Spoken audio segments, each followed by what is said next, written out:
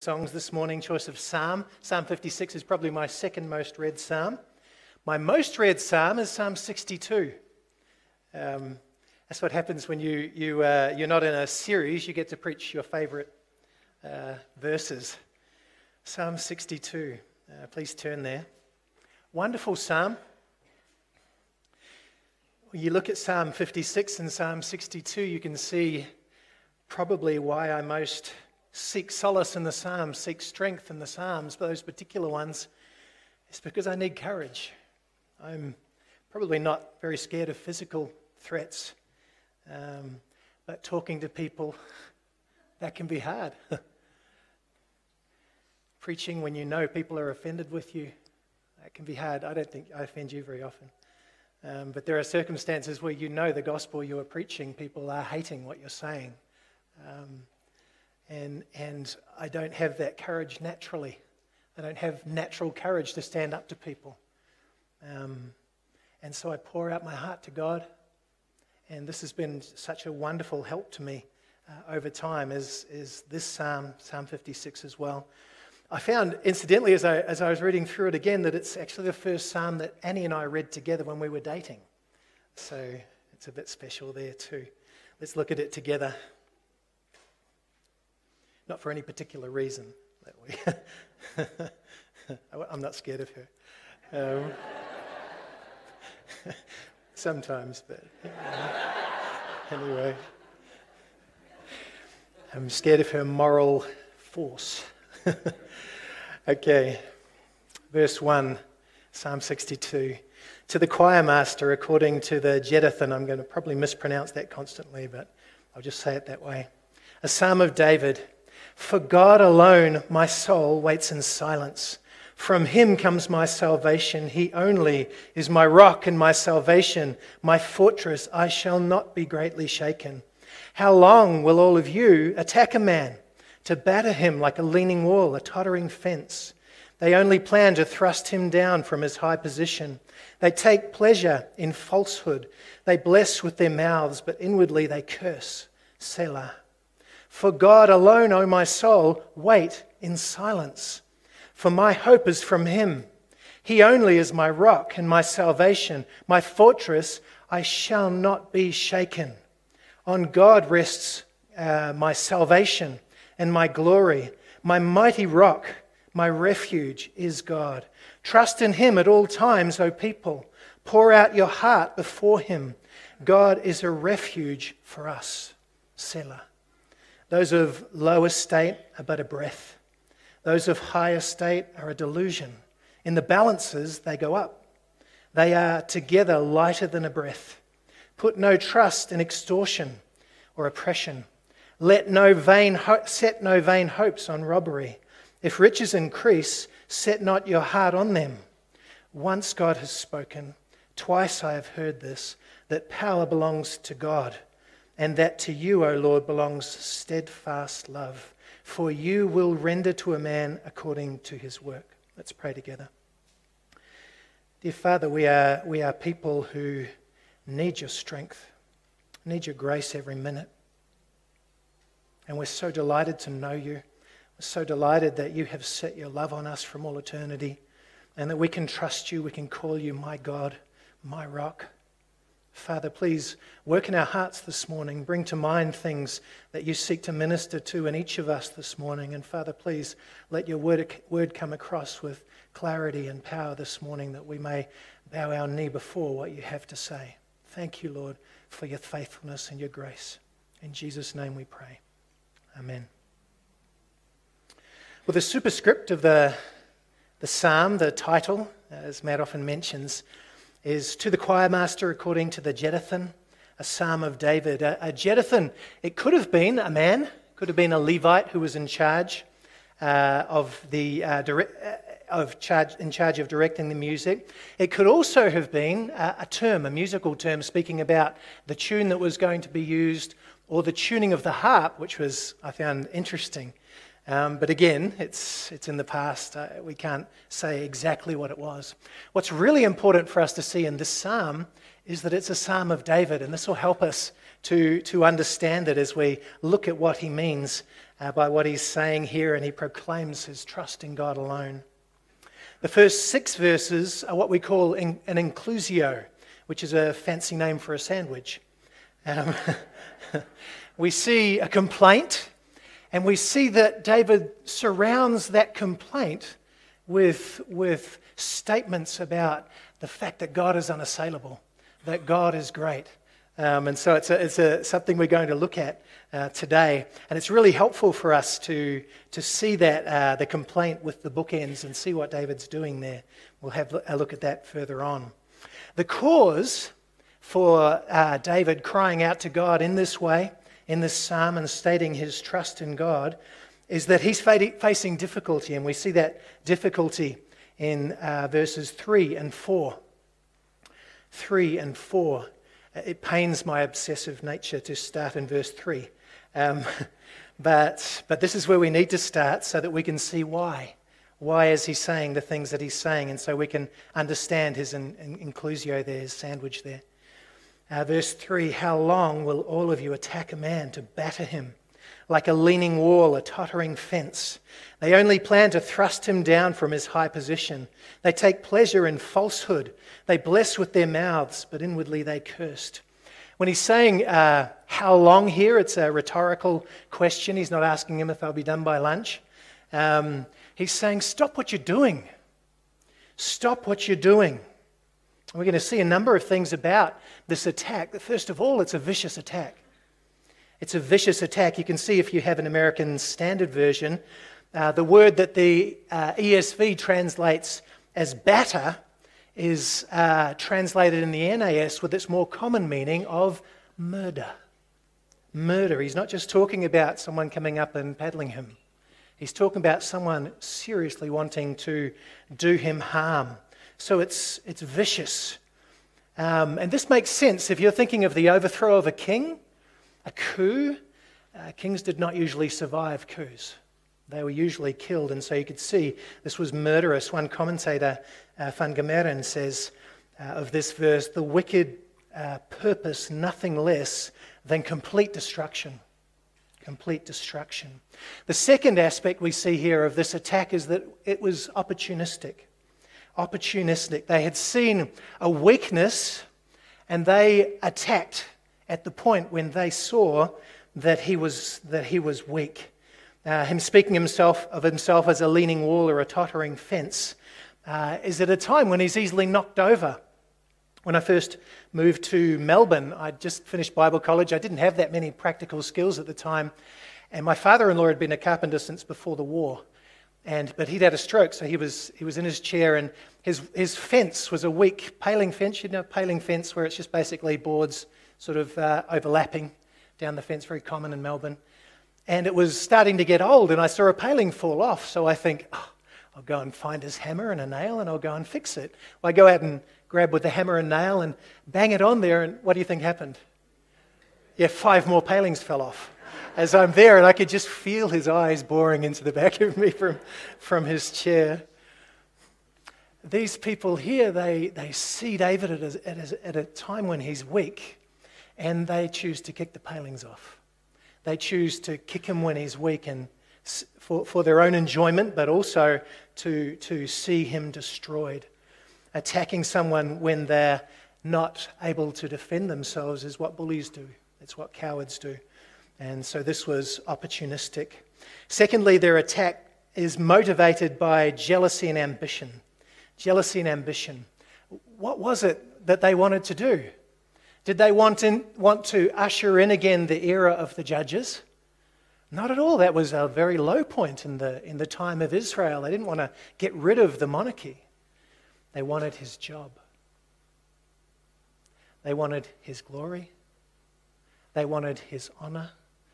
They wanted people to bow before them. This is what they were after. The next aspect of this is it was fueled by the tongue. Ain't that always the way? Fueled by the tongue. They were spreading lies about their leader, trying to turn people against him through dishonesty. And this language is powerful. They bless with their mouths. So before David, they're all sweetness and light. But in their hearts, what are they doing? Cursing. They're cursing him. And interestingly, they're not speaking naughty words. They're literally cursing him. It was believed at the time certain utterances would tear people down, would destroy them, would ruin their health, would ruin their reign. There's still places in the world that believe that right now. But this was their hearts. It wasn't just someone speaking ill. It was someone wanting to destroy him, literally, utterly hateful. So we see that hateful, jealous, cowardly, dishonest people were seeking to destroy his character, steal his reign, and murder him. So this is something that's serious. So you ask yourself, who might this be? Well, there are a number of times in David's life where he faced these things. It's what you face when you're a leader. It's what you face when you're famous, and he was certainly famous there. You think of Saul and how much it irked him that people would sing, Saul has killed his thousands, David his tens of thousands, and it irked him, so he wanted to kill him. Absalom, again, his own son, sought to overthrow him, sought to kill him. Now, if we were to think through these cases, there were others as well in Psalm 56. That was when he was running away from Saul. He's in Philistine territory. And so he's facing similar things there. In Saul's case, David was not yet in a high position. He didn't want to take his position. And would you say that Saul was sneaky? I don't think so. I think Saul was just a blunt instrument, right? But when we think of Absalom, that's another story. That's very interesting if we compare this to Absalom's story in 2 Samuel, chapters 15 through 18. We're not going to read all of that. I'm trusting that you've read through that section yourself. If not, it'd be a good thing for you to do. Absalom, in that story, won the hearts of the people through deceit. So he would sit at the city gate, ask people what they were coming to Jerusalem for. If they were coming for the king's justice, for him to give answers to what they needed, his wisdom, Absalom would check in there and say, no, come to me. Come to me. And he would give his answer. And then as they went, he'd say, wouldn't it be great if I had this job? Interesting. You hear that these days too, don't you? He sought his own glory. Absalom was a man who was very vain. He set up a monument to himself. Interesting. Set up a monument to himself. He tried to take David's throne. He wanted to kill David, very clear. David was weak. He was older. He might have been my age. I think he was a little bit older than that. He might have been James's age. I heard Karen laughed the loudest then, but he was older. He was not the mighty man he used to be. Honestly, he was one of the greatest warriors that Israel ever saw, but he was getting older. He was in a no-win situation. What do I mean by that? Well, he could get his throne back, but how would he get his throne back? His son that he loved would end up dying. He foresaw that. He foresaw that would be the case. He was weakened in that one of his most trusted advisors, a guy called Ahithophel, had joined Absalom again. My closest allies are against me. Mephibosheth, if you've heard of him, was a son of Saul who David had shown great kindness to after Saul's death, seeking to show him grace. And yet in this case, at least it seemed, that Mephibosheth too had turned against David for his own ends. Weakened again. Interesting too to notice that even David's friends were not that trustworthy. You know of Joab, the sons of Zeruiah, who were just wild men. And it was difficult for David to even trust them. In 2 Samuel 15:30, in the middle of that, we see that as David walked out of Jerusalem, he was openly weeping as he walked. You know, there weren't many times in David's life when you could say he was weak. But this was certainly one of them. He was certainly a leaning wall, a tottering fence. And just imagine how much more it weakened him to realize that this was still because of his own sin with Bathsheba. It was still because of his own sin with Bathsheba. It was his sin also in not standing up to his son Amnon, who raped the sister, where Absalom really fell apart during that time. He was weakened in it. We also see that David here is very much surrendered to the will of God. You know, the priests, as he was leaving Jerusalem weeping, the priests came out and they brought the Ark of the Covenant. And he says, take it back. Take it back. This might be God's judgment on me. It's not mine. If God brings me back to Jerusalem, then I'll enjoy that and I'll enjoy your fellowship. But don't bring that with me now. When Shimei, I think that's how you pronounce it, came out and was cursing David, he was a descendant of Saul, cursing him on the road and throwing stones at him. David's friends wanted to kill him. He goes, kill this dead dog, they said to him. David said, don't kill him. He might be speaking God's words to me.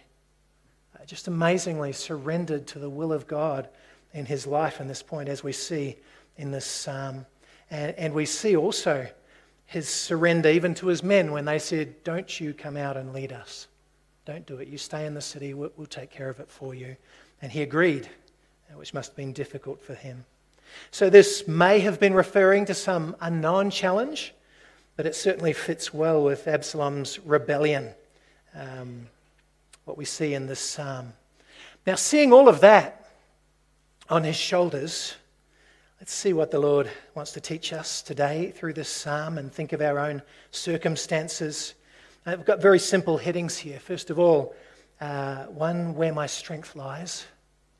Second of all, where my strength does not lie. And third, where my hope lies. Where my hope lies. The first point, where my strength lies, is the longest because I'm going to deal with the first 8 verses, the first 6 in the inclusio or the sandwich that I talked about, and then its application in verses 7 and 8. In his excellent commentary on the first half of Psalms, Gerald Wilson points out that the first lesson we learn here is not so much in the words, but how they're crafted. How they're crafted.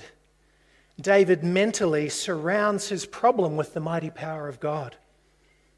He mentally surrounds his problem with the mighty power of God. You can see his problem, and then you see he says virtually identical things before and after it. Very clear. Speaks of God's unshakableness.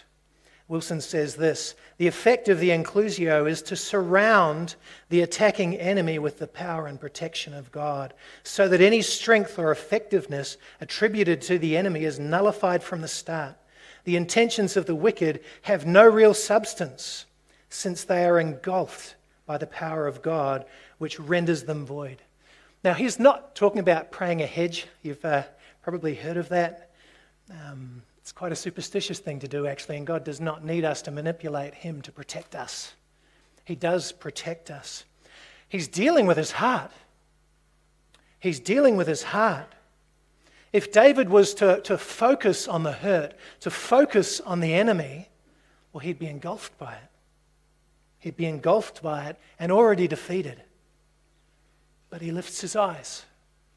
He lifts his eyes to how big and powerful and unassailable his God is. And when he does that, what does his enemy look like? Just minuscule. Minuscule. Well, let's look at how God is described here. How God is described. In the inclusio, we'll see 3 ways that he's described exactly the same. In verses 2 and 6, he's called my rock. Verses 2 and 6 again, he's called my salvation. Verses 2 and 6 again, he's called my fortress. Verse 7, he moves on, my mighty rock. And then the last way he describes God is in verse 7, my refuge. My refuge. Do you notice how personal he is there? He's not saying a rock, a salvation, a fortress, a refuge. He's saying, he's mine. He's mine. My. Very powerful. I'm going to talk about this when we get to the last point, but we need to see that David was absolutely confident that God was committed to him. God was committed to him. I love that part in Psalm 56 earlier. This I know that God is for me. This I know that God is for me. Beautiful words. The word rock here speaks of massive stone formations. And when spoken of in this context, it speaks of strength and reliability and safety. Down in verse 7, he intensifies this and he calls God his mighty rock. His mighty rock. Total security when God is your rock. The next aspect is that he's salvation, our salvation. And this is speaking of rescue from danger. Rescue from danger. Often in the Psalms, the word salvation is speaking of that physical salvation, God's preservation of us. This does not mean that God always snatches us from our trials. It doesn't mean that. He often does, and it's a wonderful answer to prayer and something we praise him for when he does, but God has great use for trials. Great use for trials in our lives. So what's it meaning if that's the case? It means that God held on to him. God held on to him. God kept him strong. And there's a beautiful example of this, striking example in 2 Timothy 4:18. I'll just read that to you. A wonderful book, 2 Timothy. Paul says, "The Lord will rescue me from every evil deed and bring me safely into his heavenly kingdom. To him be glory forever and ever. Amen." Interesting. Interesting to think about those words. Where is Paul? Facing evil. He's been unjustly imprisoned, unjustly treated in a horrific prison, dark and wet and horrible. Many people died just by being in that prison. So what is the salvation he's confident of? Is he confident that he won't lose his life? No, he knows he's going to lose his life. That's one of the major themes in 2 Timothy is, I know I am finished on this earth. So what's he talking about? What's he talking about? To live as Christ, to die as... So he's not seeing that as a great loss to him to lose his life. He wants to be with Christ. That's his great joy. What's Paul's horror? That in all of those trials he might fail Christ. That in all of those trials he might fail Christ. He might not honor him as he should. So the salvation, the rescue that we're looking at here is that God would preserve his soul and his character and his testimony through the most horrific of circumstances. God is our Savior, but it does not mean that we don't suffer. He can hold you. A fortress here speaks of a high place, a walled city, a place where you're safe from attack. A place where you're safe from attack. God is that place, God personally. A refuge is a place you run to when you're in danger. A shelter from life's storms. God is that place. Your safe place. So tying them all together as we look at how he's surrounding his problem here. God is the greatest security that David can imagine. The greatest security that David can imagine.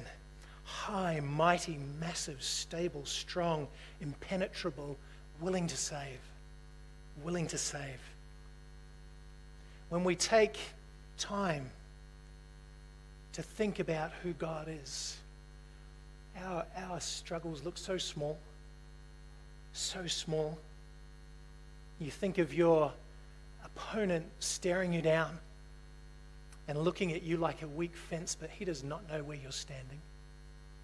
He does not see who's behind you. He does not see who's in front of you. He does not see who's beside you. He does not see your mighty God there. We need to see that. He's yours. He's on your side. That's why we can see that David in these verses can trust God in his salvation from trial. He can trust God that he won't be shaken. He won't be shaken. God has a hold of him. We see that he can trust God with his reputation. It says there that his honor, his glory, is in God's hands. Wow, this is so important. His hope is in his trustworthy God. And God alone, and this is so interesting to me, when I say I trust in God alone, you think, well, what are you going to do? You're just going to sit there? And this is particularly interesting when you know David. Is David a passive man? No, he's a very active man. A man of action. We see in 2 Samuel and many other places he's called a mighty man. Did he not take action? He took action in this place, in this circumstance, to get out of Jerusalem. He didn't just sit there saying, well, I guess you're going to do it also, what do I care? Certainly not. He got out of harm's way. His army acted to protect him. Very clear. What's he saying? None of that glory belongs to man. None of it. He won't give that glory to man. He wants God to get all the credit. This is very important for us to see. The word alone or only there, it's the same word we see is repeated 5 times in the first 6 verses. So he's obviously trying to get something across, right? Verse 1, for God alone, my soul waits in silence. Verse 2, he only is my rock and my salvation. Even of the enemies, he says, they only plan to thrust him down from his high position. Verse 5, for God alone, my soul waits in silence. 6, he only is my rock and my salvation. So what's he trying to say? I will not put my trust in anything other than God. If I act, I will not trust in that action. If other people act for me, I will not trust in their action. God is the one who saves. God is the one who saves. Before we look at verse 8, I want you to notice something. It's a blessing there. It's a slight difference between verse 1 and verse 5. Verse 1 says, for God alone, my soul waits in silence. Verse 5 says, for God alone, O my soul, wait in silence. What's happening? Can you see the difference? The first is a statement, right, of what he is doing. The second is what? He's commanding his soul to do something. He's commanding his soul to do something. Now, waiting in silence is probably to do with not acting rashly, not taking things into his own hands. Have you ever had that? I'm sure you have, when something really hard is happening and you think, I'll just sit down and breathe for a while. You sit down, then you're up again. You know, thinking, what am I going to do? What am I going to do? What am I going to do? I'll call this person, I'll call that person, I'll do this, I'll do that. You try to sit down again, you're up again. And you act rashly sometimes. It's certainly the case with me. And the issue is in the core of your being. It's in your soul, as it is here. We make a decision, and we need to make a decision to quiet our soul before God. Quiet our soul before God. Wait on him. Wait on his time. Watch for him to defend us. But I find with myself it rarely ever happens immediately, and it rarely ever happens automatically. So we speak. We speak to our soul when it's aching, our soul when it's scared, our soul when it's hurting, and we say, shh, God is your rock. God is your rock. He's your Savior. He's your fortress. He's your mighty rock. He's your deliverer. Wait. He won't fail you. He won't fail you. We were in Jakarta Airport on the 15th, not the 15th, in September, where the 15th came from, in September. And we walked in to this airport and it was empty. I've never seen it, anything other than bustling. And we're looking around like, what's going on? We're trying to get back to New Zealand at the time, and we walk in and we eventually find the counter that we're after, the Singapore Air counter. And we start to check in, and then they look at the fact that we're travelling under Australian passports. Yes, I do that. Travelling under Australian passports, and they say, we can't process you. And I'm like, I don't know what to do. And I thought, well, I'm a New Zealander. This is Wellington. Well, they don't know that. And so they say, go and sit down and we'll get back to you. And so I'm sitting there in my chair and everything within me is wanting to grab the phone off them. Start talking about it because on edge that we might not be able to get home or we might lose our tickets or something like that. And I sat down and I thought, you know what? No. No. I opened this psalm. And I read it over and over again. For God alone, my soul waits in silence. And I think it was about half an hour later or an hour. So you can imagine how many times I read this psalm. The lady comes over with the boarding passes, and it so helped my soul. So helped my soul, and so helped me not to take matters into my own hands and ruin my testimony and start yelling at people. So easy for that yes. You can't picture it, and he can. This is what happens when we're in stress, right? Very important. Well, in verse 8, I love this too. David turns from his own experience to address God's people.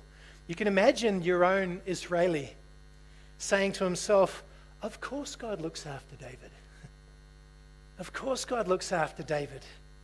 He's the king. He's God's chosen one. He's a prophet.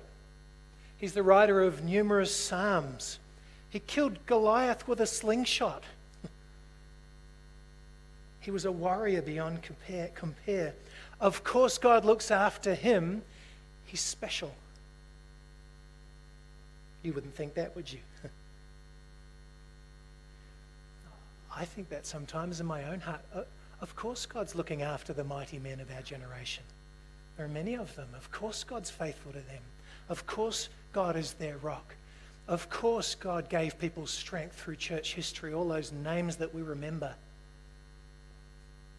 But this is saying that God is not just faithful to those special ones. God is faithful to you. God is faithful to you. Very important. The same mighty God is my God, your rock, your Savior, your fortress, your mighty rock and your deliverer. Look at me at verse 8. Trust in him at all times, O people. Pour out your hearts before him. God is a refuge for us. For us. You can trust him. You can trust him. And not just in the big things, the traumatic things. It says there, at all times. At all times. He is your helper, your refuge. Don't miss out on that. Don't miss out on that. I love the second line. Pour out your hearts before him. It's talking about unburdening the depths of your soul to God. Pouring that out to him. Cast all your cares on him. Why? Because he cares for you. You. Very important. Do you know that there are more psalms of lament and complaint than of any other kind? Not psalms of accusation. Don't do that. God's almighty. Remember that part. But God invites you to unburden yourself on him. Tell him your troubles, your fears, your hurts, your struggles, your failures, your hopes and your dreams. We can pour out our hearts to him, and he's strong enough to listen. Strong enough to listen, and so much more capable than anyone else to act, both to strengthen you and also to deal with your situation. He can hold you up. The last line sums it up there. I love it. God is a refuge for us. David there saying, don't look at me. All of us. He's our refuge. Our strength comes from God alone. Now, to underline this, we're going to have a whole point on this. David peels away some of the things that as humans we often rely on. Often become our idols. Where my strength does not lie. We see this first in Verse 9, the first place where we can wrongly place our trust or fear is in humans. Wrongly placing our trust or fear in humans. Verse 9, those of low estate are but a breath. Those of high estate are a delusion. In the balances they go up. They are together lighter than a breath. This takes in people of any status, and the language is intentionally dismissive. If you want to seek your strength and seek your help in someone who is of low status, it's like trusting in a breath. You go to grab it and it's not there. You go to lean on it and you break your hip, falling over. You can't do it. And the logical thought to us is, well, I better have friends of high estate. That's what we think, right? Wow, if I only had friends that could help in this situation. But look at how they're described here. A delusion. A lie. It's not saying they're liars. Who's deluded? I am, if I put my trust in them. I am. If my hope is in them and my sense of safety is in them, I'm deluding myself. Very important. They're a false hope. And the illustration used here underlines this. David puts humans on one side of a scale. You've seen the old scales, right? The little fulcrum in the middle and then scales on both sides. And usually you put your stuff on one side and what happens? It goes down, right? And then you put your little weights on the other side until it slowly comes up and then you know how much it weighs. What's David saying here? All of them. You put them over on this side and they go up. Hang on, I haven't put any weights on yet. What's he saying? Well, the word for honor and glory in Hebrew means weighty. Means weighty, means substantial. And he's saying they have no weight. They have no substance. You put them all together and they're lighter than a breath. You can't rely on them. You can't rely on them. Humans are not worthy of our hope and trust. Yes, we can trust them relationally. Certainly we can. But if all our hope is in them, well, we're lost. We're lost. Of course, this is not saying that we can't trust anyone or that humans can't help. But the strength of our life is not humans. And you know what? When you put all of your hope on a human, their knees buckle. They'll disappoint you. They will. All of us know that about ourselves, but sometimes we have inflated views of other people, that they might do this. We're asking them to do something they were never designed to do, to carry burdens that only God can carry. Very important. You know, your friend that will help you the most will point you in the direction of the one whose knees don't buckle. That you may find your strength in God. He won't disappoint you. He won't become weary of hearing of your troubles. He will fully understand them without having to hear it twice. God has the power to uphold you. He's the only one that can. And let me tell you, it will immensely help your relationships with the ones you love if you pour out your heart to God first. If you lean on him first, so that you don't place unbearable burdens on the people around you. Very important. One comforting aspect of this picture of human status before God, Derek Kidner, the great commentator, points this out, that the people who are attacking you are on that scale too. Where are they? They're going up. They're going up. They are not substantial. They are lighter than a breath. They are minuscule before God, and they are not worthy of your fear. They're not worthy of your fear. We trust in God alone, and we fear God alone. Well, the second place we can wrongly put our trust and wrongly see as our strength is adopting the tactics of those who attack us. Adopting the tactics of those who attack us. Verse 10, the first clause there. Put no trust in extortion. If you have an NAS or a New King James, you'll see that it's translated oppression. Oppression. The misuse of power to bring about my will. Well, he kicked off my palings, I'll kick off his palings. Wait till he's at his weakest. Interesting, isn't it? Hurting the weak. One of the most beautiful descriptions of Christ is found in way 700 years before he was born. Isaiah 42:3. A bruised reed he will not break. A faintly burning wick he will not quench. He doesn't kick down tottering fences. That is a method of the ungodly. That is not our method as Christians. Very important. Next, we see here that we are not to put our hope in our own resources. And what's interesting here is that it speaks both of ill-gotten gains and righteously gained money, righteously gained things. Very interesting. The first clause there, set no vain hopes on robbery. When money is your idol, when you have set your hopes on money that somehow it will save you, you will get sucked into sinning. You'll get sucked into sinning where it's outright stealing, or what we might call white stealing, cheating and lying to hold on to what you have. It's not white at all, so that you can keep more of it.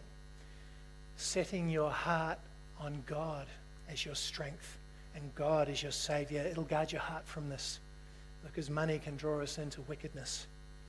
Now, very important. And you know, God can give you a contentment that the world can't offer you, can't give you. The second part of the verse speaks of the positive side of money. If riches increase, what? Set not your heart on them. Set not your heart on them. This speaks of riches increasing naturally. It's like fruit growing on a tree, and the word picture that we have here. I think the hard thing is that when we gain more money, maybe we're getting on in life and our mortgage is nearly done with, and we have our land, we start to feel secure. We feel safe. And you know what? The other side of that, the switch side, is money can be your idol when you don't have. Why? I'll be content if. I'll feel safe if. I'll finally be happy if. What are you seeking from money? You're seeking something that only God can give you. And my dear friends, it's an idol. It's an idol. And you know, God does not take kindly to competition. Very important. It is right and biblical to save. It is right and biblical to plan ahead. It is right and biblical to be well off. It's even right and biblical to enjoy what you've been given. You see that in 1 Timothy 6:17. But if your hope is in that money, you need to repent. You need to repent. God is the one who deserves our faith and hope. Not our money, not our security on this earth. We need to guard our hearts and our consciences, because this is a dangerous foe. Nothing does that better than having our hope in God alone. Our hope in God alone. I find these truths just wonderful to my own heart. Last point. Where my hope lies. Where my hope lies. This last section shows 3 aspects of God that give me reason to fully and quietly set all my hope on Him. These 3 aspects are God's power, His love, and His justice. Verse 11 starts by saying, once God has spoken, twice I have heard this.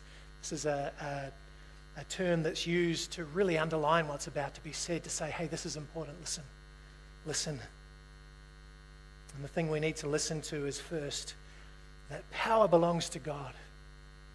Power belongs to God. Now this is reiterating the explicit message of this psalm, what David is saying explicitly there, and so I don't need to repeat it. Suffice to say, as I said earlier, God is high, God is mighty, God is massive, God is stable, God is strong. He's impenetrable. God is powerful. Our hope under attack is that the one who is within us is greater than all others, greater than in the world. And if the nastiest, most powerful human on this planet, if Satan himself and all his angels come against you, they cannot do it without God's express permission. Dwell on that. They can't take your life. They can't touch a hair of your head without God's express permission. And if God gives his express permission, it will only be for your good. It will only be for your sanctification. It will only be for his glory. God is all-powerful. All-powerful. He has no equal. Having said that, it's verse 12 that shows me that that power is now mine. That he is for me. It's not comforting to me to know that the creator and sustainer of the universe is all-powerful. Why not? Well, what if he doesn't like me? What if he doesn't care? What if he's malicious? It makes him terrifying if he's all-powerful. Look at verse 12. And this is the implicit theme of the psalm. His love. 12a. And that you, O Lord, to you, O Lord, belongs steadfast love. Steadfast love. Steadfast love there is a beautiful word commonly coming up in the Old Testament. You've probably heard it explained, the word chesed. Chesed. God's faithful covenant love. God's faithful covenant love. God has tied himself to David in covenant, to Israel in covenant, to you in covenant. His faithful love. That's why he can say, my mighty rock, my salvation, my fortress, my refuge, because he's convinced that God loves him, he's committed to him, and he will not forsake him. God is for me. Is this true of you? If this is true of David, it's doubly true of you. You have a better mediator. We read this in the book of Hebrews. A great high priest. You are under a better covenant. It says right there. Based on better promises. You have so much more of God's love and commitment written for you to just read it than David ever had. I'm sure he understood who God is, but you have so much more at your disposal. You were wholly and completely loved from before you were born, from eternity past, and not the slightest iota of that love was dependent on your performance. Let that hit you. Not the slightest iota of that love was based on your performance. You could not be closer to God. You are in Christ. How could you be closer to him? You could not be more pleasing to God. The perfect, pleasing life of Jesus Christ has been credited to you. You couldn't please him more. You could not be more exalted. You are seated on Christ's throne with him. You will have heard these things last week, wouldn't you? God is for you. Unbreakably for you. Wholly committed to you.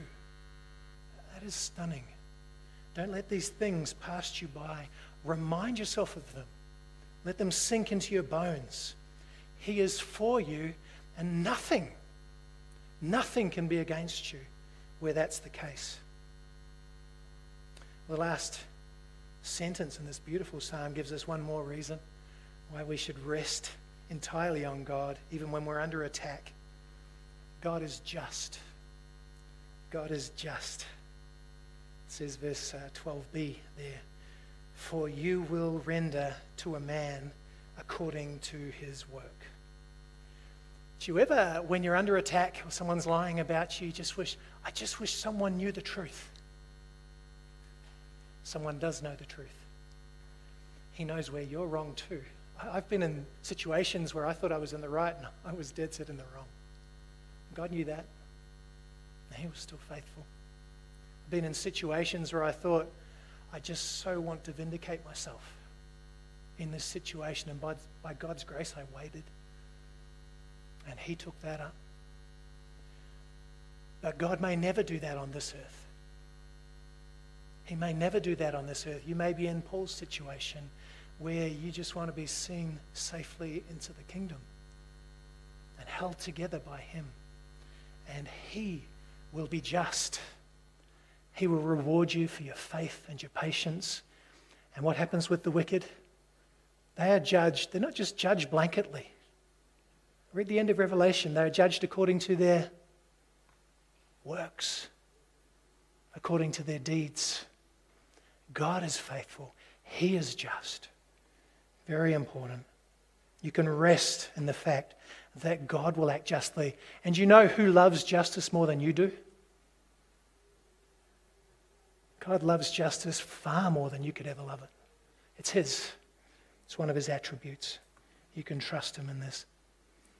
May God's mighty, loving, just self, may he grant us the ability to stand up under trial, to remind us that he alone is our mighty rock, our salvation, our fortress, our refuge, and that he will never, never forsake us. Let's pray together. God, we're so small. Each one of us here with those little fences with the palings falling off. We're not strong in ourselves. We delude ourselves when we think we are. We're people who desperately need you. And Father, we pray that as we look at the things that we come into in this life, those trials that you've ordained that we would walk through, God, help us to cry out to you. Help us to equip our minds with your truth, with the greatness of who you are, that we may not fear, dear God. Help us afresh to know your love for us, your commitment that will never, never let us go. Father, please help each one of us that we may know your peace, that we can wait alone for you in silence and in full expectation that you're going to carry out your beautiful will in our lives for our good and for your glory. And Father, please, if there are people here that don't know you yet, please work in their hearts.